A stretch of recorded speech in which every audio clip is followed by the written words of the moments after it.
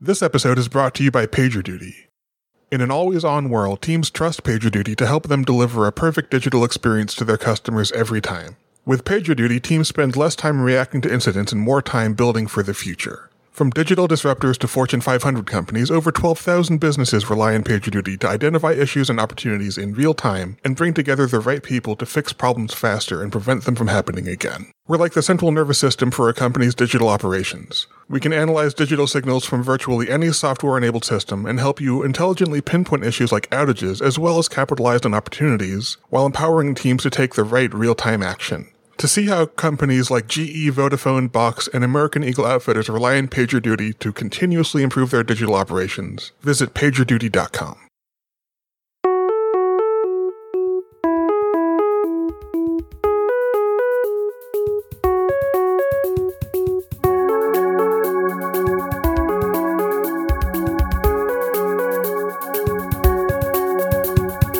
Welcome to episode 149 of Greater Than Code. My name is Jacob Stobel. I'm here with my friend Rain Hendricks. Hey Jacob, and I'm here with our guest Jesse James.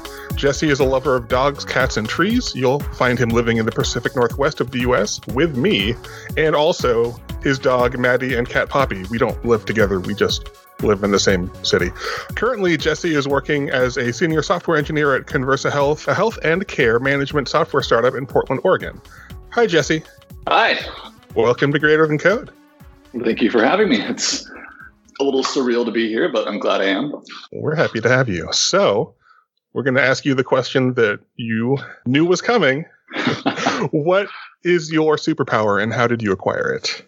You know, Coraline asked me this in person. I think it was at RailsConf this year. And my answer was different then than it is now. So I'll give the current one. The current superpower, we'll say my origin story has changed, is I would say empathy. And as far as how I got that, by not being very empathetic for a large portion of my life, and then finally getting to a point where I was just like, oh, wait, that's a horrible way to be a person and like to exist in the world, and kind of having some people point that out to me very directly. This is something I'm really interested in. How does empathy work for you? Is it something you like sort of perceive passively, or is it, do you have to put effort into being empathetic, is I think the question I'm asking. I would say at this point, having tried to be more empathetic intentionally for the last few years and like going through therapy and counseling, a large part of it is more passive and just kind of happens now. Like it's just that practice skill has become a habit. But there are times, especially with like we all face difficult people, where it's like you have to take a step back and remind yourself like, no, this is a person too. They deserve just as much empathy. And like at those points, you do have to kind of turn it on and be like, no, I'm going to intentionally not treat you like, well, an asshole. Mm-hmm. So you said take a step back. Can you be as concrete as possible about what ways you remind yourself to be empathetic? A lot of it stems from just, taking a step back is kind of a vague, overly used term. So I definitely get that. It's just taking a break from the conversation, or even just in my own head being like, okay, like I feel something about this interaction that isn't great, or this person, or trying to identify those moments where I'm like, oh, like one of these assholes again, or something to that effect. And then being like, well, why am I thinking that? Like, is it the way they're speaking? Like, well, people have different ways of speaking. Maybe it's a cultural difference. Maybe it's an issue of somebody who like hasn't been confronted about like a social cue or something like that. So there's always trying just to re-examine this is my experience. And I can remember a time when I wasn't, like, I probably said the same thing or a similar thing, and people gave me the benefit of the doubt. And so I need to do the same, and then just kind of try to imagine where they're coming from and what may have led to that. So there are certain sort of mental behaviors that trigger you to be sort of aware that, hey, maybe I'm not being as empathetic as I need to be in this situation. So you like, there's some like self-talk that you notice going on in your head maybe, or is that sort of how it works? To an extent, yeah. Actually, to a large extent. I also have severe adult ADHD and PTSD. And so sometimes I can jump to snap judgments like, oh, this is an uncomfortable conversation. I don't like this. And that's usually something I've learned to cue in on, like, okay, well, why don't I like this? What is it? Is it on me? Like, did I not take my meds today? Or am I busy, distracted? And sometimes like, well, no, it's just they said something that made me upset for a reason, and just kind of trying to, as quickly as I can, like process through that. Like, okay, was it just I took it the wrong way? Maybe they meant something else, or maybe it was something kind of inappropriate, but it may not seem like that to them. So just trying to not just assume the worst intent, like kind of that trope of, we'll assume positive intent, which is easier said than done, and sometimes isn't the best effort, but just kind of trying to replay it like, all right, I'm not going to assume that what you said was meant in a bad way until you've given me clear indication that you did mean it in like a hurtful or derogatory way. Would you say that your experience of being a neurodiverse person has been an asset in terms of being an empathetic person? It has helped since I got treatment for it. In my case, I was undiagnosed until last year. And so I'm 37. And so for the last 35 years, I would say it was really difficult to be empathetic, especially when my own like thought patterns would like circumvent that, and just I would be short and I would be trying to get out of conversations, or I would feel triggered. Something would trigger my PTSD and I would just get too worked up to be able to be an empathetic person to the extent that I should have been. So since getting treatment for that and like actively working on those kind of skills, it's been a lot better, and it's been able to slow down, like be more present just when I talk to people. And once you kind of slow down and you're present and you're actually hearing perhaps the meaning behind things, or even just giving yourself a second to kind of diffuse those own like mental time bombs in your own head of like, I didn't like that. Why didn't I like that? Well, I don't care. I just didn't like it. So yeah, being able to slow down now and not have everything so jumbled has given me the space and time and emotional empathy just to be like, hey, it's not all about me and how I took something. Somebody else may not have meant it that way, and I need to be present for where they're at emotionally. Like, what if they're stressed out and upset? Like, I've been that way. Like, I have to give them a little space for that sometimes. It almost sounds like your process of gaining treatment for yourself, almost sounds like it was a process of finding empathy for yourself, and that enabled you to find empathy for others. Am I off base about that? No. I mean, I definitely think it's very true. That's the whole empathy for self is still an ongoing issue that I face. There's a little bit of body dysmorphia as well that plays into that. And then some just childhood kind of emotional trauma / neglect stuff that plays into it. But being able to take a second and be like, hey, like I'm not perfect. I'm not supposed to be. Oh, that means everybody else is not perfect and they're not supposed to be. And so just really trying to remember that in every interaction I have. And I mean, like I said, sometimes it's easier said than done. Some people make it clear that even given that benefit of the doubt, they're still going to be kind of mean and nasty. And sometimes you have to deal with that, either directly or avoidantly. So, Jesse, you gave a talk recently about company culture. Two talks? 2 talks on the same day, which I cannot recommend. I see. What was the other one about? The other one was titled, I suck at titling things, Be the Bootstrap, with bootstrap in quotation marks because I hate that term, using privilege to the benefit of others, which in practice turned out to be how to make white dudes in the audience really angry at you. That sounds right. Yeah, that sounds correct. Let's maybe start with the first one and then talk about the second one or other things.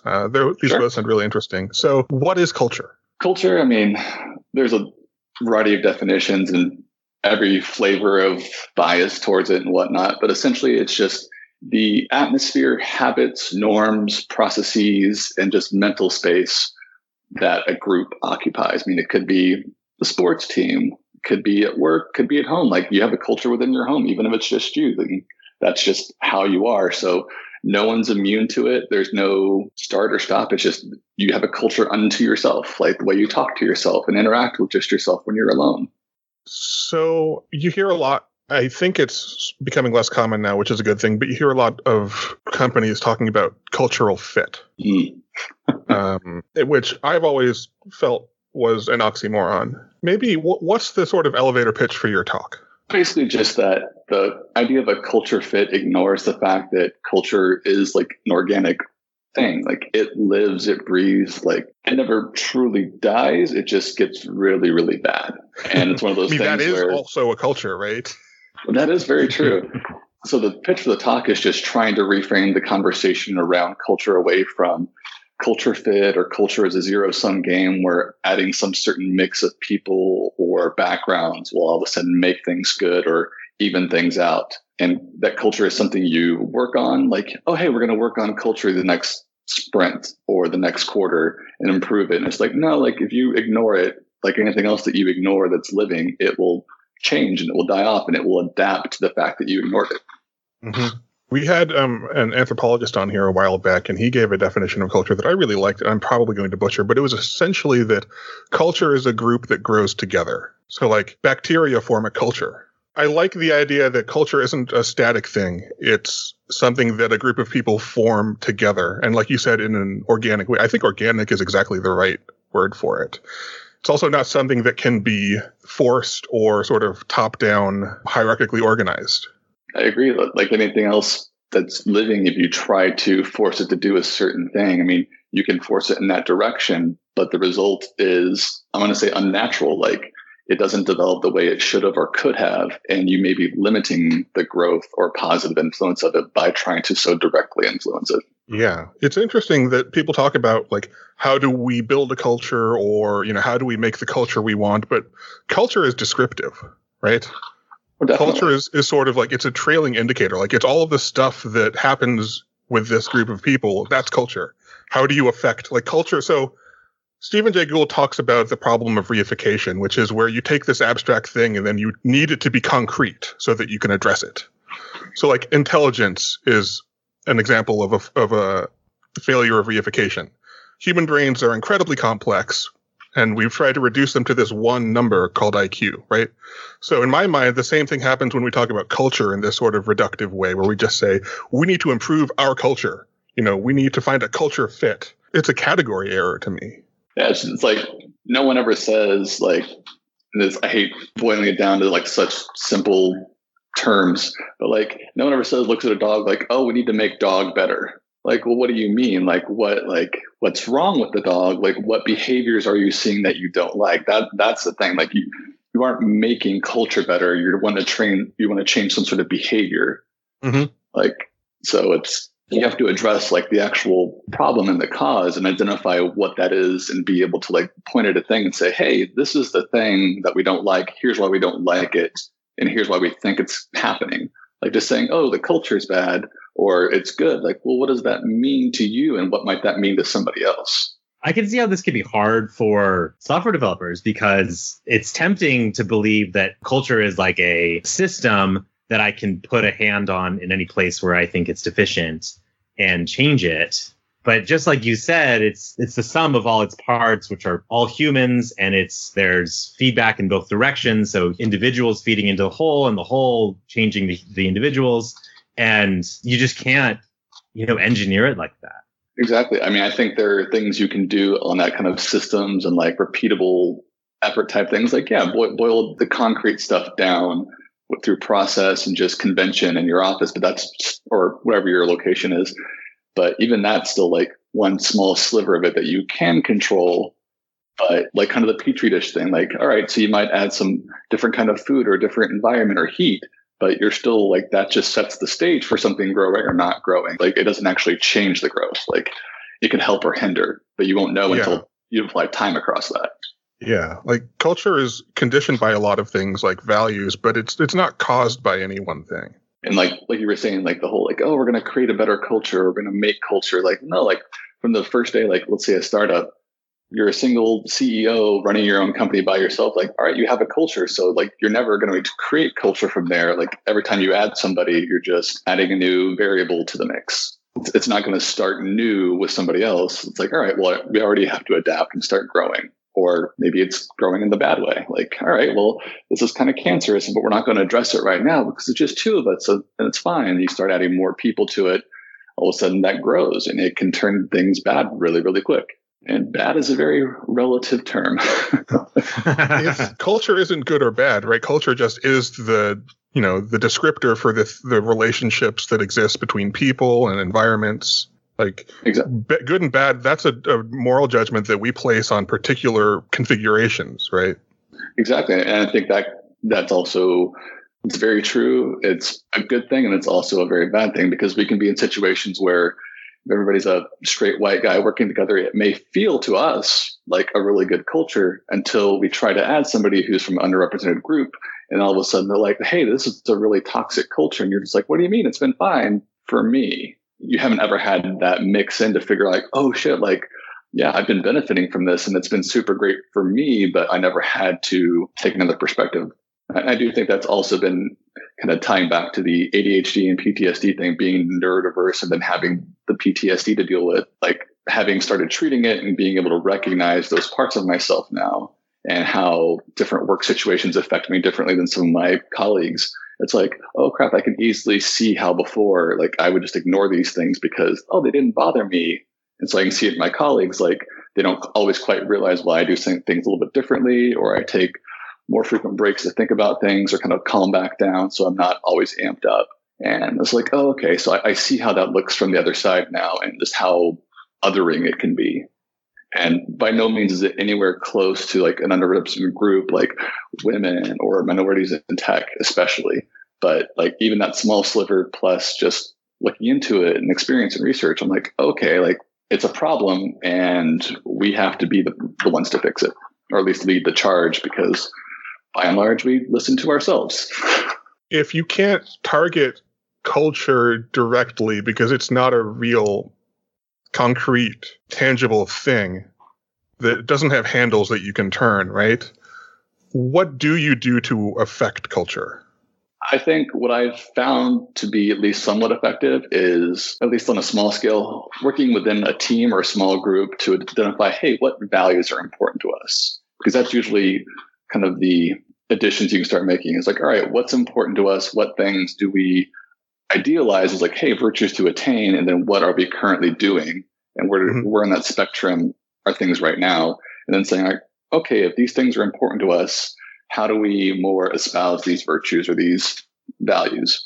And then going through and like, okay, so does everybody agree that these are good values? Because once you get buy-in on that, like, hey, we all agree that these things are important, you can start finding ways to implement those values and start living them and then reminding each other that these things are important.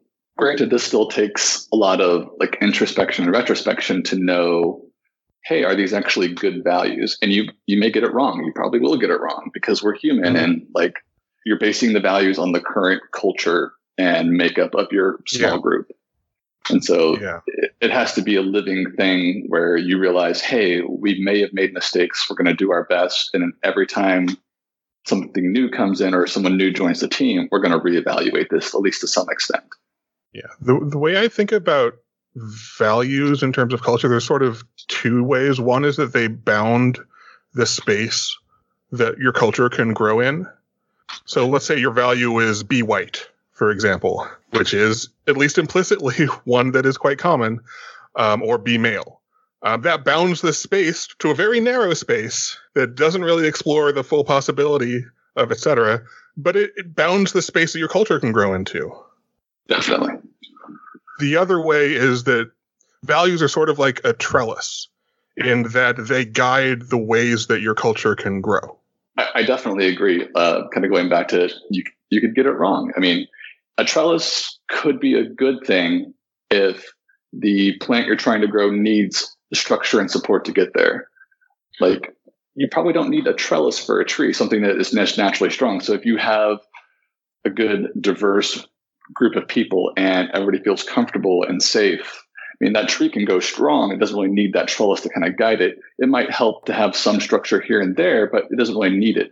But if you're in a culture where it's very predominantly like one ethnic group or one background, like it's not a super, like, I don't want to say it's not strong and it's weak because it could be strong for that group. And that's kind of the hard part is where you draw that line of a value is going to be useful and value is not going to be useful. And there are several companies that have taken great stabs at this. No one's ever gotten it right because if they did, they'd be making lots of money off that framework somehow because that's what we do. But just be prepared to get it wrong. Unfortunately, getting it wrong tends to have long-lasting negative consequences for the most part. So it's an ongoing process and like there's no easy answer. And that's why in my talk, I ostensibly marketed it's like, oh, hey, there are some steps. But for the most part, it's actually just starting the conversation because with anything, like you have to talk about it more. And this has to be a thing that we can talk about without it devolving into, well, the culture is fine because we're all white guys. We look the same, but we're not going to say that. We're just going to say that it works for us and you have to work within that scope. So just at least starting the conversation that might not be a good paradigm, and like pointing out like, hey, like there are flaws in that and you need to be more open and adaptable, like things of that nature. I've heard some agricultural metaphors about culture that, like we set the conditions for the soil, and culture is what grows, but we can only set the conditions. And, this idea of a trellis, like it's like this is the thing that culture grows on. We can give it a more rigid framework for it to grow on, but we can't tell it to grow on it.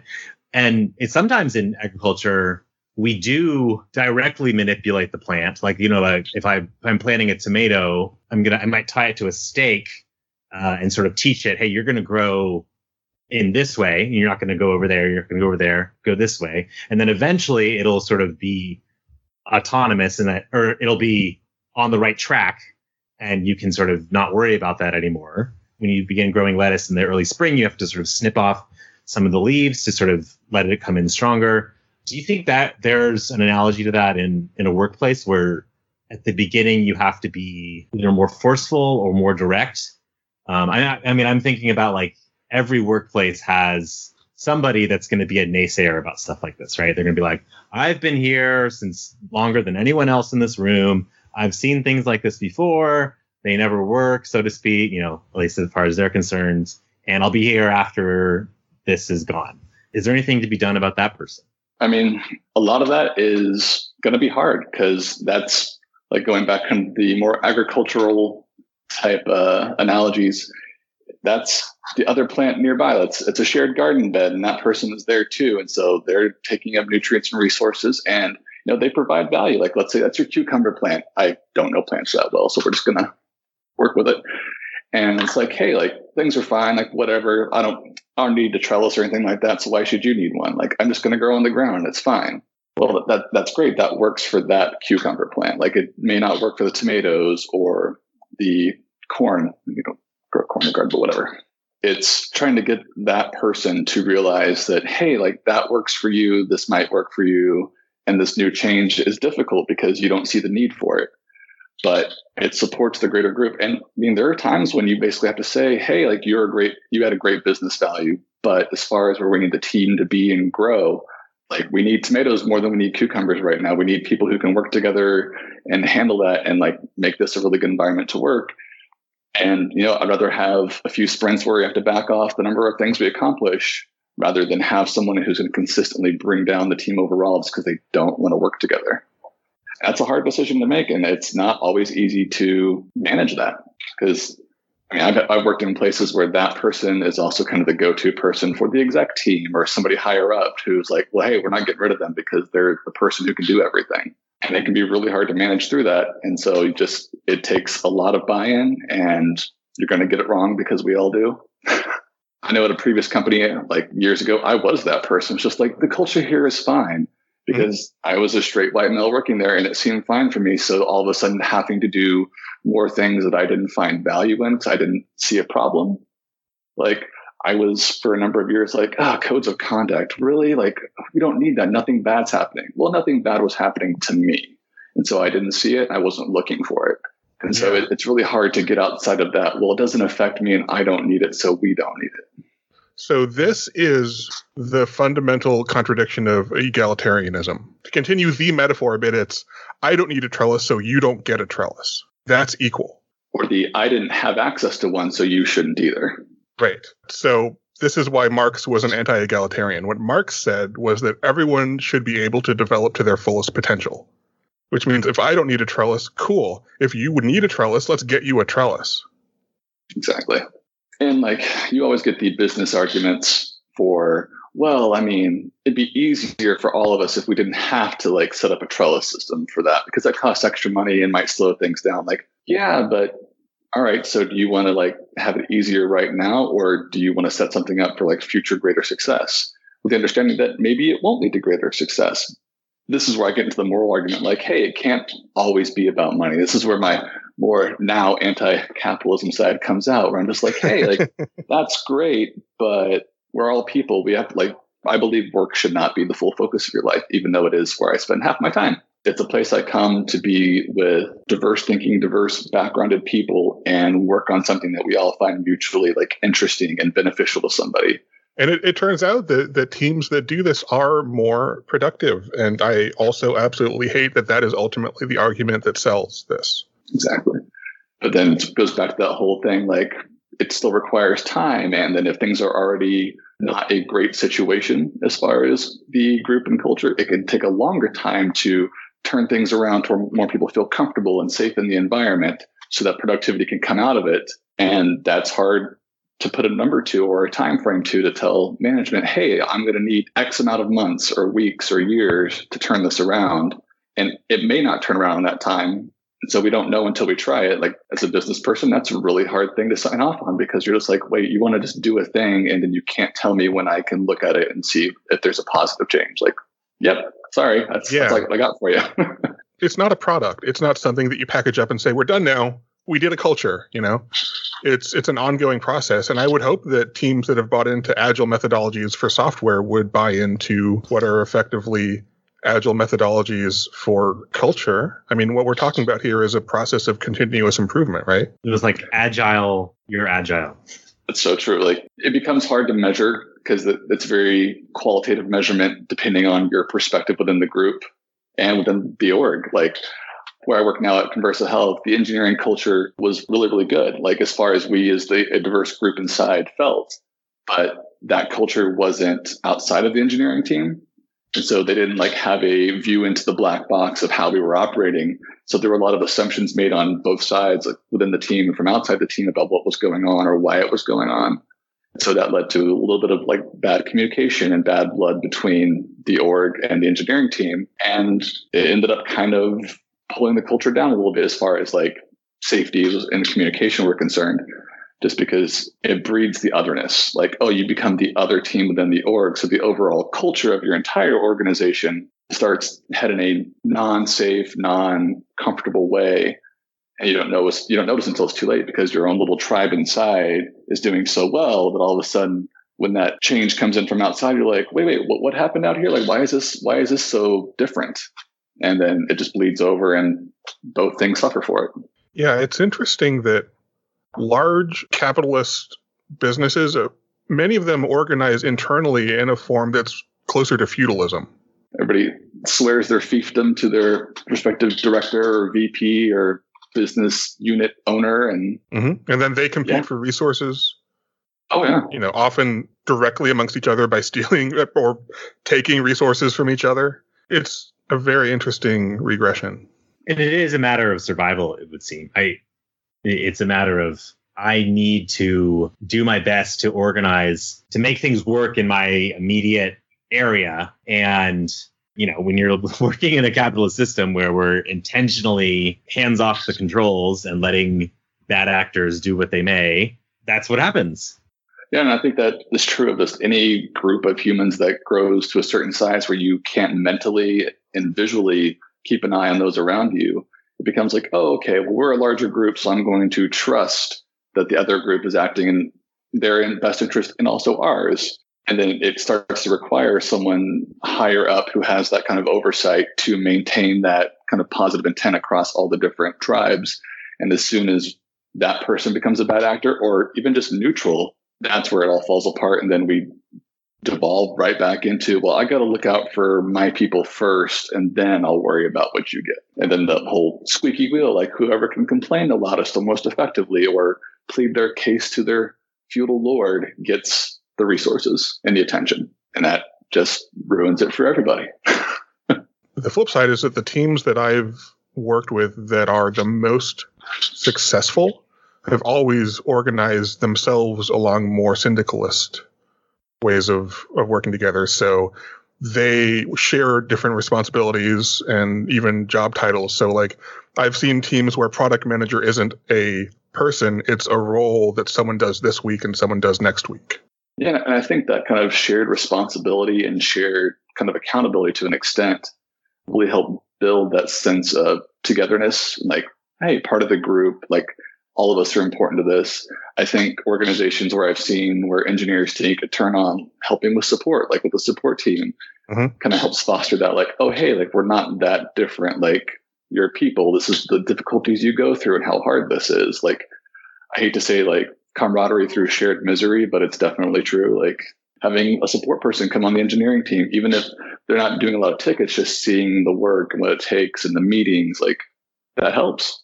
A thing that I've seen over and over again is if you actually make it so that these people think it's possible to show care for each other, that solidarity grows. Solidarity is something you have to actively fight against.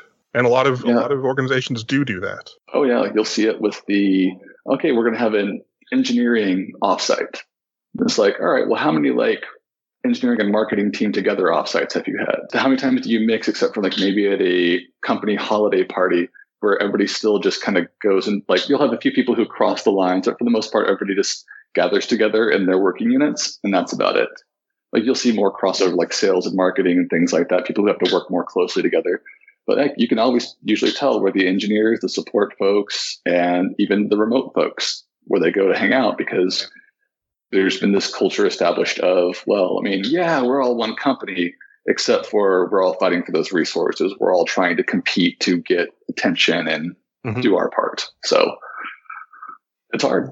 There are interesting ways that you can sort of take the temperature of a team or a culture. Like, for example, suggest that your team include a support lead in its next planning meeting and see what happens. Yeah, and I think those types of things can work really well. They can also work against that. I've been in situations where like, oh, hey, like sales and the engineering team need to talk more and know what each other is doing. That way we could be more empathetic towards each other. Except it wasn't very controlled. So the sales team came in and like, oh yeah, we're selling this. We're talking to these customers about these use cases. And the engineering team's like, well, why are you telling them about this and that product? And why are you selling it like this? That's not quite true. And there were no guide rails of like, hey, like, so sales, like, here's probably how you should talk to the engineers. Like, don't say these sorts of things that seem fine to you, but may offend them. And on the engineering side, like, hey, don't sit there and don't say nasty, mean things about sales just because they dress in suits or whatever. Like it could be really good, but it needs to be kind of guided and controlled to a certain extent until you foster that better working relationship. Then it can be more organic, more freeform. It's really interesting to me that no one that I've ever heard of is hiring facilitators. Oh, I know. Is hiring people whose job it is to build bridges between different parts of the organization. And if you look at what you just said, you know, how do you get sales to communicate effectively with engineering and vice versa? How do you resolve these conflicts where both parties are well-meaning but don't know how to speak to each other? That's the job of a facilitator, and that's an incredibly difficult job. And no one even recognizes that that's a thing to hire for, or that that's a role that's valuable. That's so true. I mean, so many times, like, we'll get lucky and somebody on the team has that ability, or somebody in like small team management has that. And so they kind of do that role and they tend to be really good managers, like someone who can communicate not only to their team and their management structure, but also to other teams and can help like diffuse some of those tense situations. Like that's invaluable. Like more than anything, I think the ability to communicate, empathize, and have perspective is what's made people successful, made teams successful. And one, it's hard to hire for. And two, it's just those people tend to burn out quickly because they end up taking that role on in addition to their work. And so they're doing too much. There's also exactly zero training for this job. Oh, yeah. No one says, you know, you're a product manager now. Let's give you facilitator training so that you can work with other product managers to collaborate on things. That's true. I think there are some good trainings out there that can kind of lean a little towards that way. And for people who are more inclined and like pick up on it, like they can follow on, but it's still mostly personally self-guided. Like Puppet here in Portland did the Crucial Conversations training. And I've heard great things about that, how that kind of like edged towards that. And a lot of people who I know who work there who had personal interest in that, like they kind of did some follow-up trainings afterwards that really helped kind of bridge that facilitator gap. And things seem to improve, but it's still, like you said, it's very self-guided. It's not corporate sponsored usually, unless you bring it to the company like, hey, I want to take this training and here's the benefit. And so it's hit or miss. How would you recommend companies get started? If, you know, let's say it's a company that maybe it's not a particularly toxic culture, things are going okay, but they've never really had a conversation like this before. It's mostly just been people just sort of showing up and doing their work.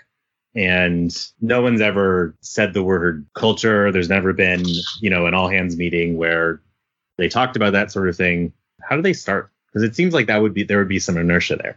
If we're saying this is for a company and we have some budget for this or something, I mean, just doing some research and asking folks basically, hey, what are some good organizations that have like a third-party training that can come in for just a small team? Like, hey, here are some ways to get started. Just because it's so hard to do, especially if you're unsure of what your current culture is. Like when someone says a culture is toxic, I mean, the question you have to ask is, well, okay, toxic to who and for who? Because it can depend. Like half the team could be, hey, this is fine. The other half could be silently hating life. So I think having an outside third-party perspective come in is incredibly important. But I do believe you have to start with a small subset of your either team or your company. Because if you try to do the whole company thing, it's going to be an enterprise level third-party service, which basically is going to reinforce a certain corporate culture that the executives will buy into, which may not benefit the company or your team. So I think starting small, I mean, I don't know any off the top of my head, but I know some folks who do, so I'll try to get some resources to send to you all. But I think it's really important to start small and just find what works and be ready to make mistakes, be ready to evaluate things. I mean, put it through the test and, hey, if this feels fundamentally against our nature, like, be introspective and objective about that. Like, why does this feel so foreign to me? Is it because we're not doing it or because it's actually not great for the team? So a grassroots approach, like a team sort of starting it on their own, and whatever's successful should be allowed to sort of bubble up and scaled up. To an extent, I think I would edge towards saying yes if it's successful, but what's successful for your team might not work for other teams, because that's the whole thing about it being organic and being essentially a different beast for every team. Is it might be where you do things slightly differently than the support team does or the marketing team does. And once you've had your local small team success, like pitch that to somebody higher. Like, hey, here's what we've done and this worked for us. Maybe you should have this team go to that same consultant and see what they come up with. Because I think another issue I've had seen not work in the past is a great engineering culture. And then you try to basically, hey, this has worked for us. Let's apply it to the entire company. And then it blows up because, well, that doesn't work for the rest of the company, or it's trying to do too much at once. And so just trying to make it several small pockets and then growing towards the same direction with the idea that no one approach is probably going to work for everybody. So at the end, we're probably going to have to come together and decide, of all these things we did, what are the key things across all the different orgs or teams that we can all say, yeah, we definitely believe in that thing. We want that to happen. Yeah. I think this was on an episode some time ago, but one of the takeaways from it was ask the questions that we asked. Don't use the same answers that we came up with.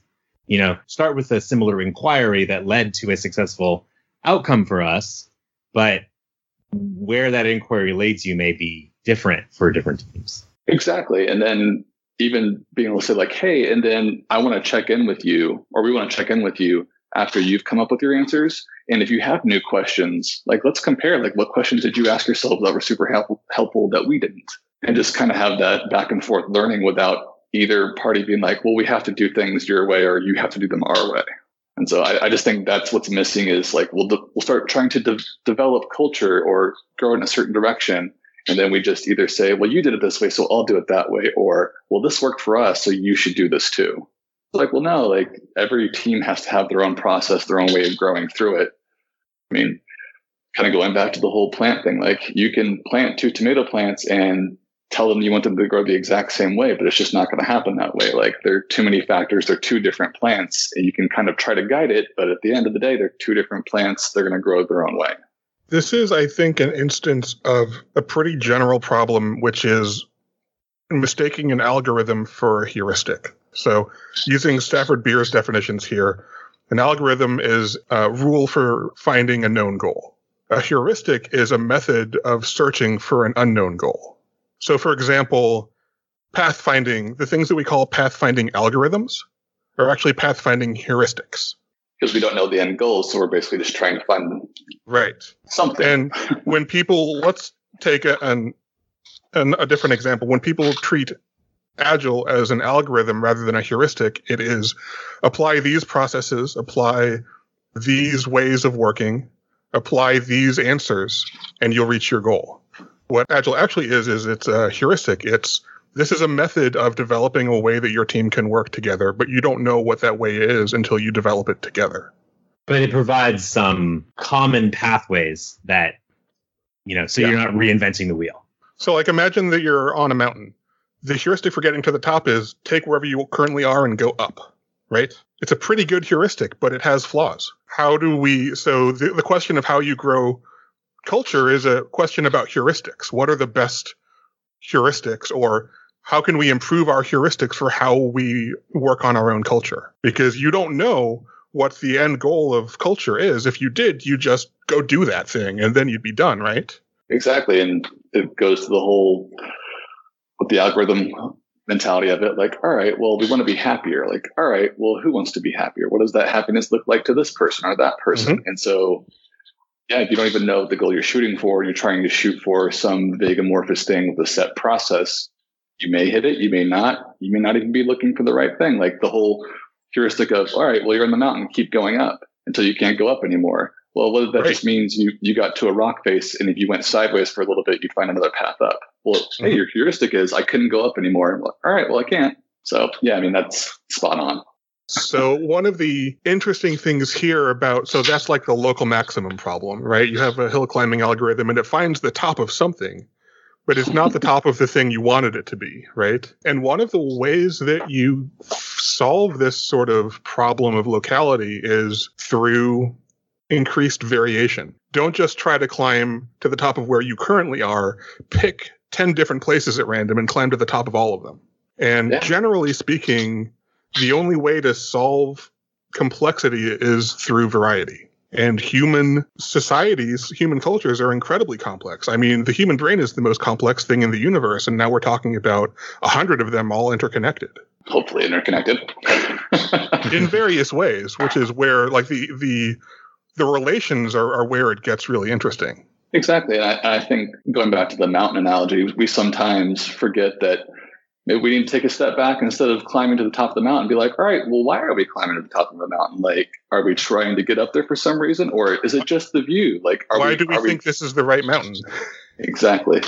Like several of the mountains here in Portland, in town, mm-hmm. It's just like, all right, Mount Tabor. Well, you're not really a mountain. Like if I'm trying to practice my rock climbing, well, Mount Tabor is really just kind of a gentle sloping hill to a park, as opposed to Mount Hood, which is actually a mountain. Like, all right, like, are we even looking at the right thing? Like, just because it's called this thing, is that what we actually want? So to go back to Stafford Beer here, he talks about a heuristic can tell you how to search for a goal, but it can't tell you what goal to search for. And what you need to do that is a meta heuristic, a heuristic at the higher level of how do you search for that goal. Yeah, it calls back into the whole, once you get near something or you think your heuristic has delivered some sort of end data point, like compare that to what you thought you wanted or what you were hoping to search for. Like, hey, is this close? If not, all right, maybe that's the wrong heuristic. We need to change this up and figure out across a couple, like you said, varieties and variations. Like, all right, let's try a few different things and then kind of take the results and like, all right, which of these processes got us closer to what we wanted, and then kind of focus on that. And I think where it can be difficult with culture is being so organic. Like culture can rapidly shift to a negative spot really, really quickly. All it takes is one or two things to change and it can go negative or perceived in a negative way mm-hmm. quickly. But then, all right, so we've seen this happened, this thing happened, we're going to remove that thing. Well, like most organic things, it's not all right, well, it's going to go back to the way it was before and it'll be great. Like, no, it's going to take time and like just healing to go back to even close to where it was, and it'll never be the same anymore. Yeah. This analogy is going to be a little bit on the nose, but cultures are ecologies, right? You know, sometimes you introduce an outside predator into an ecology and it has consequences that you couldn't predict. And then, like in the case of the islands where some not native predator comes in, wipes out a bird population, like, well, you can take the predator out, that bird population may or may not come back. And like, there'll be evolutionary selections that have happened, like for other predators. So you've invariably modified it, and it might in some ways flourish in different ways once you remove that unnatural predator, but it's changed. Yeah. Like it's not ever going to go back to the exact same way it was before. And we touched on this a little bit before, but cultures evolve incredibly rapidly because cultures evolve through Lamarckian evolution, where characteristics that are acquired by the present generation as they're alive are transmitted rather than just being mutations. So like Darwinian evolution takes millions of years. Lamarckian evolution is incredibly efficient and takes single years. Well, yeah, like this just kind of goes back to I hate using the term baggage, but the things we bring with us from other companies and other organizations where things went really well or really poorly influences the things that we see and deal with at our current companies. Like I've worked at some I perceive to be toxic places in my career. And like, so when I come to this place, my perception of things that are happening in any new company, like take that into account. And so it's just like, oh, is this thing the same thing as that? Well, maybe this isn't a great culture.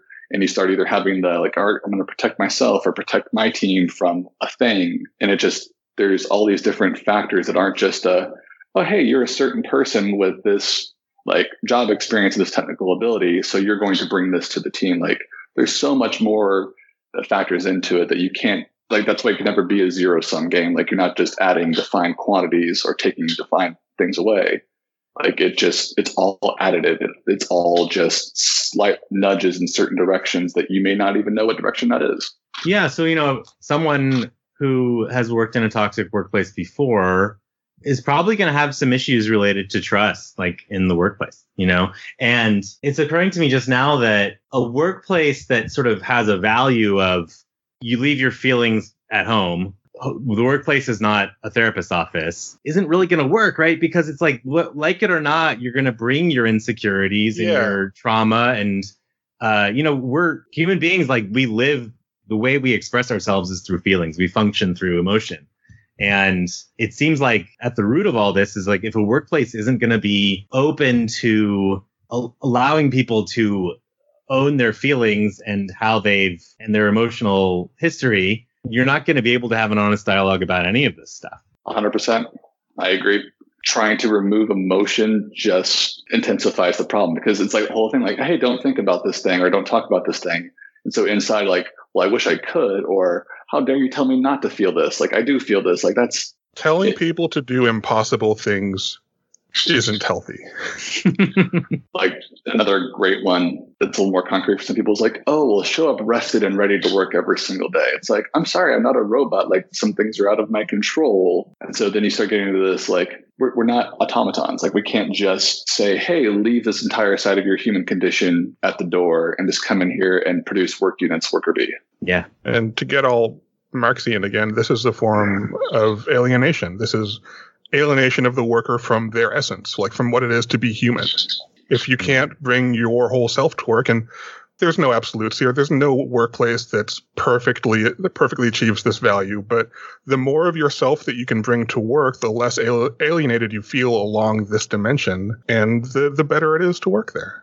Oh yeah, the whole idea that we have to compartmentalize our lives, like, all right, this is who I am at work, who I am at home, with friends, that's something that's so relatively new. Like your work used to be your social community. Like you worked with these people for years. And so that was your community. Like, I think it reinforces like several negative, like just mental health patterns. If we start saying, no, you're a different person here. And especially you're a different person who doesn't have emotions, who doesn't talk about things. Like we're fundamentally just removing the humanity from the human race. And that's just incredibly damaging to everybody. Yeah. And Jacob, like you were saying about working in a workplace where there wasn't trust and then moving to a new workplace, you form these survival rules. So, for example, I can't be myself at work as a survival rule. It's something you needed to get you through a period in your life, right? That's right. Or I can't trust the people I work with as a survival rule. It's something you needed because in that period in your life, if you tried to trust those people, it would hurt you. And when you take these survival rules that become very deeply ingrained in our consciousness, when you take these survival rules with you to a new environment where they're no longer adaptive, it causes a bunch of problems. And most companies and groups, especially if the person coming in doesn't look or act like everybody else, they aren't set up to address these. Like, hey, we realize people are human, they're bringing things in, and we know you might have issues trusting. So we're going to make sure we address that in a positive, supportive manner. That way we can build that trust. It becomes oh, hey, well, you need to assume positive intent, and what happened in the past is in the past and it shouldn't affect you here. Like, that's not how humans work.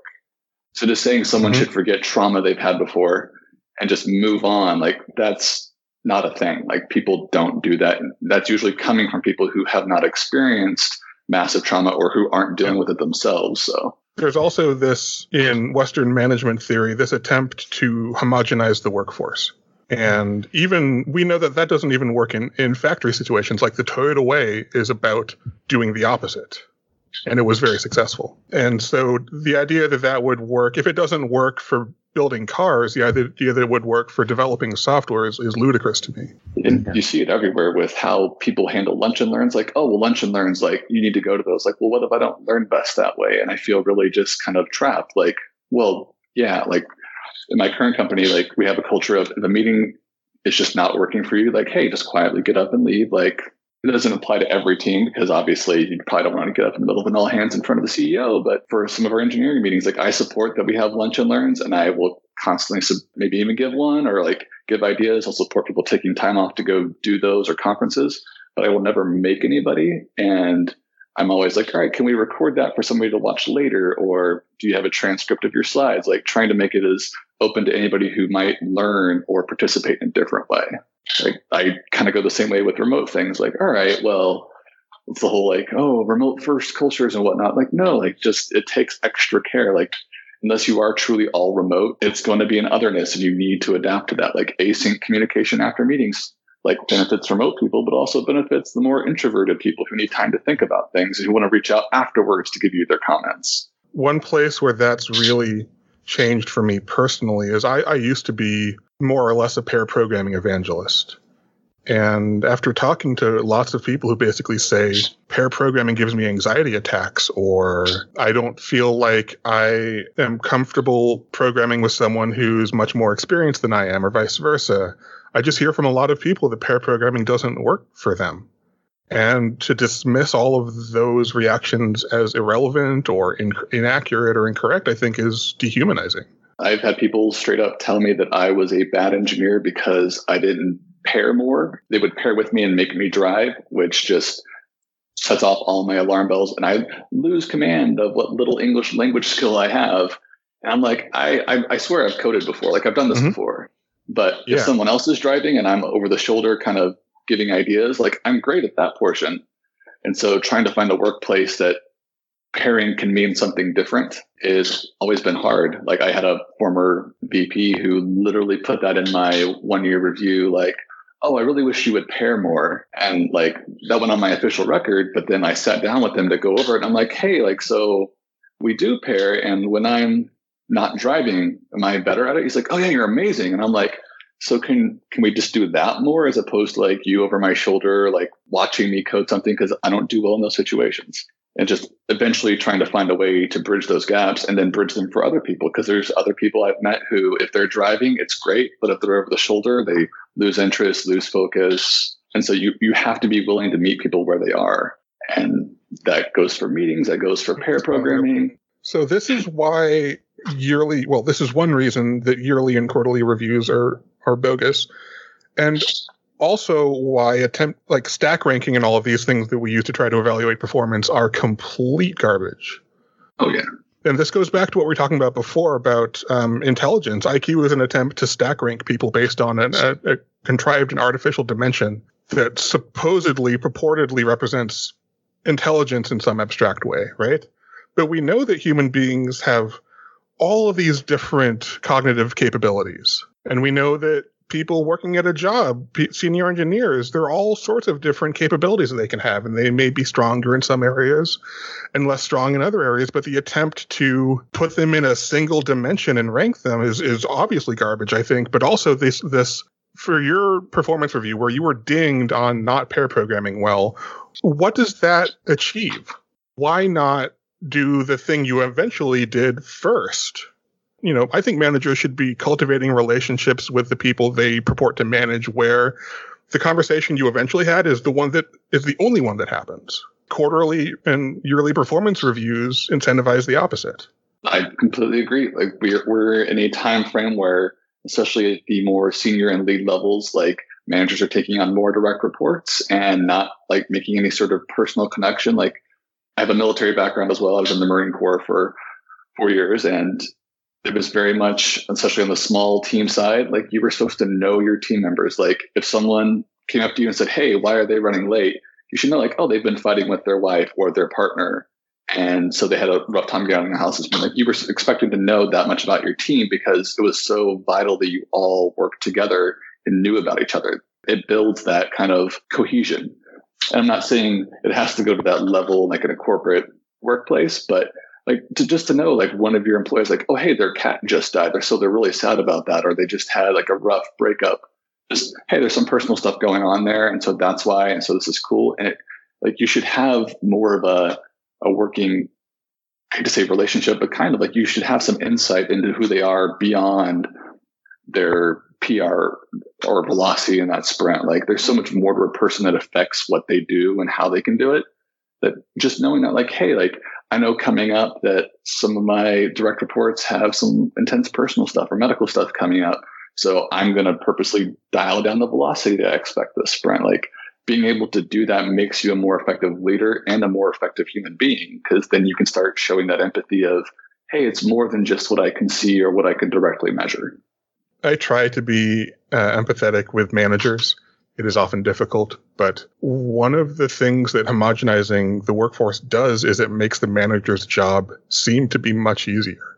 The thing that you're talking about managers doing is very difficult. It requires a huge amount of emotional intelligence, which, while it's becoming a thing that managers are supposed to value, is still not something that we train for. We hardly even train engineering managers at all. Exactly. Like the skills that I've picked up in recent years have definitely come through like my own therapy and counseling that I've had to go through for myself.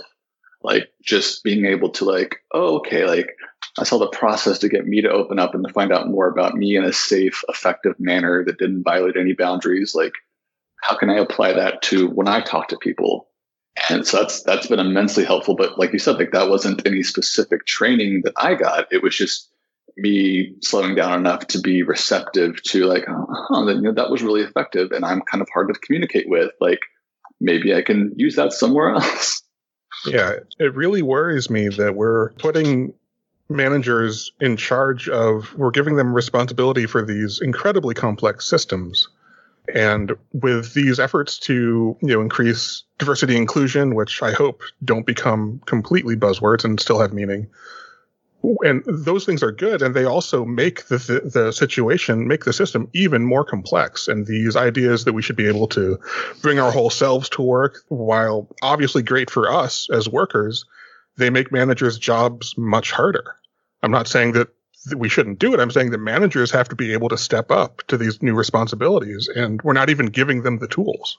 It makes life hard. It makes things come more complicated.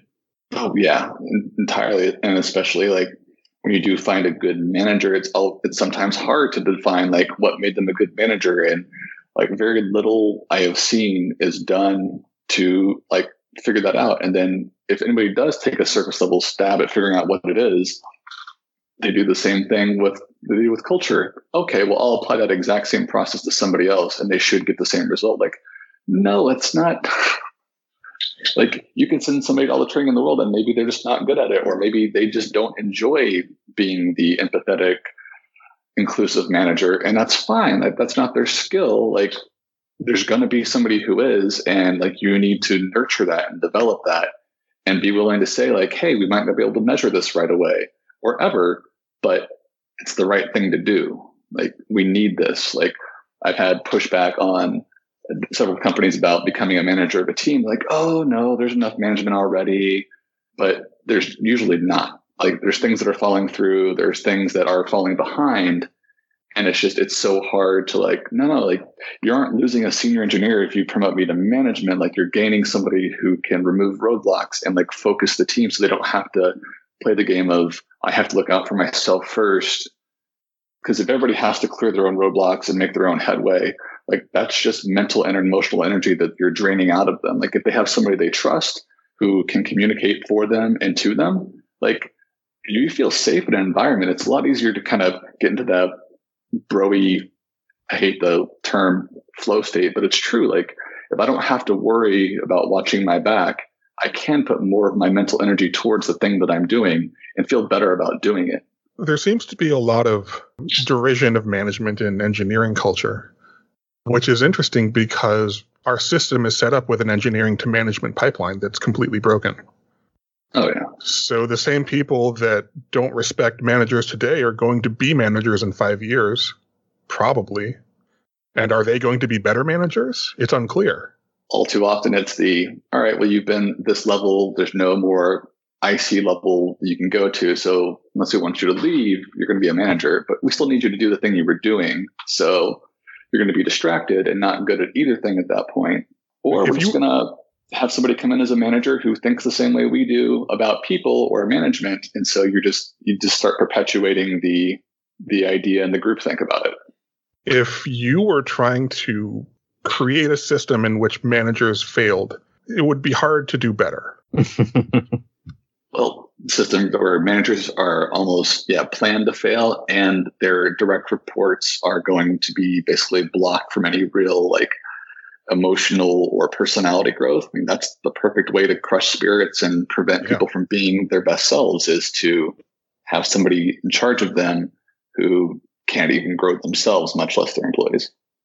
And there's a real human cost to this system.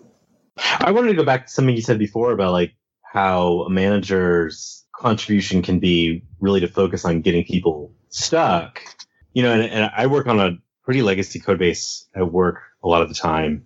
And if I was just sort of on my own every time there was some bizarre build failure, I don't know how much time I would waste, when I could instead ask my manager, who's been here for that entire time and has definitely seen it before, then they can just fix it in a fraction of the time. And gosh, if I didn't have that, that would just be a really disheartening situation to work in. Or even the build breaks, and what if they've only been there for a few months, or they don't know the code base that well, just even being able to hand it off hey, this is broken. Do you want me to try to fix this or what? And have them be actually, no, just keep doing what you're doing. If you can do other things besides trying to make that build work right now, please do that. I'll go figure out how to handle this. And so even if they have to do the work, it frees you up mentally from having to all right, well, crap, who do I go to? Can I go to that person? Let them do the legwork. Let them do that kind of interaction. And it frees you up to all right, well, if there's trust in your manager, it frees you up to all right, they're going to handle that. I don't have to worry about it. And it's just, it's freeing to, as an employee, to be able to I don't have to worry about that thing. This person is going to, if they can't fix it, they're going to make sure I have an answer as to why and what I can do to get around it for now. It's almost like my manager is my navigator through this socio-technical system that I am much less experienced in, or they're a tour guide in the city and I'm new and they've lived here for their whole life. Exactly. And it's incredibly necessary on the interpersonal side, because it's really easy to, if you're doing a behavioral interview for somebody, all right, well, tell us how you would handle the situation where there's bad communication between you and a peer. The answer we want to hear is oh, well, I'll try to talk to them. If that continues to fail, then I'll ask my manager or their manager to kind of intervene. That might work, but if you're super introverted, or they are, or there's some other neurodiversity thing involved, or you don't know them and there's something going on with your life or their life. I personally hey, sometimes it's okay just to go to your manager and hey, I don't know how to handle this situation. Can you give me some pointers or ideas? Yeah. There's some research that is really suggestive that when you ask people in an interview, those kinds of situational questions, what would you do if, the answer you get is not very useful, because just like you said, it's rare that you can ask some kind of situational question like that. And usually the correct answer is it depends, just like you said. There's so many X factors that would need to be answered first before you can actually say what you would actually do. And then the second is that people are really good at knowing what they should say, just like you said. But it's another question of what would they really do?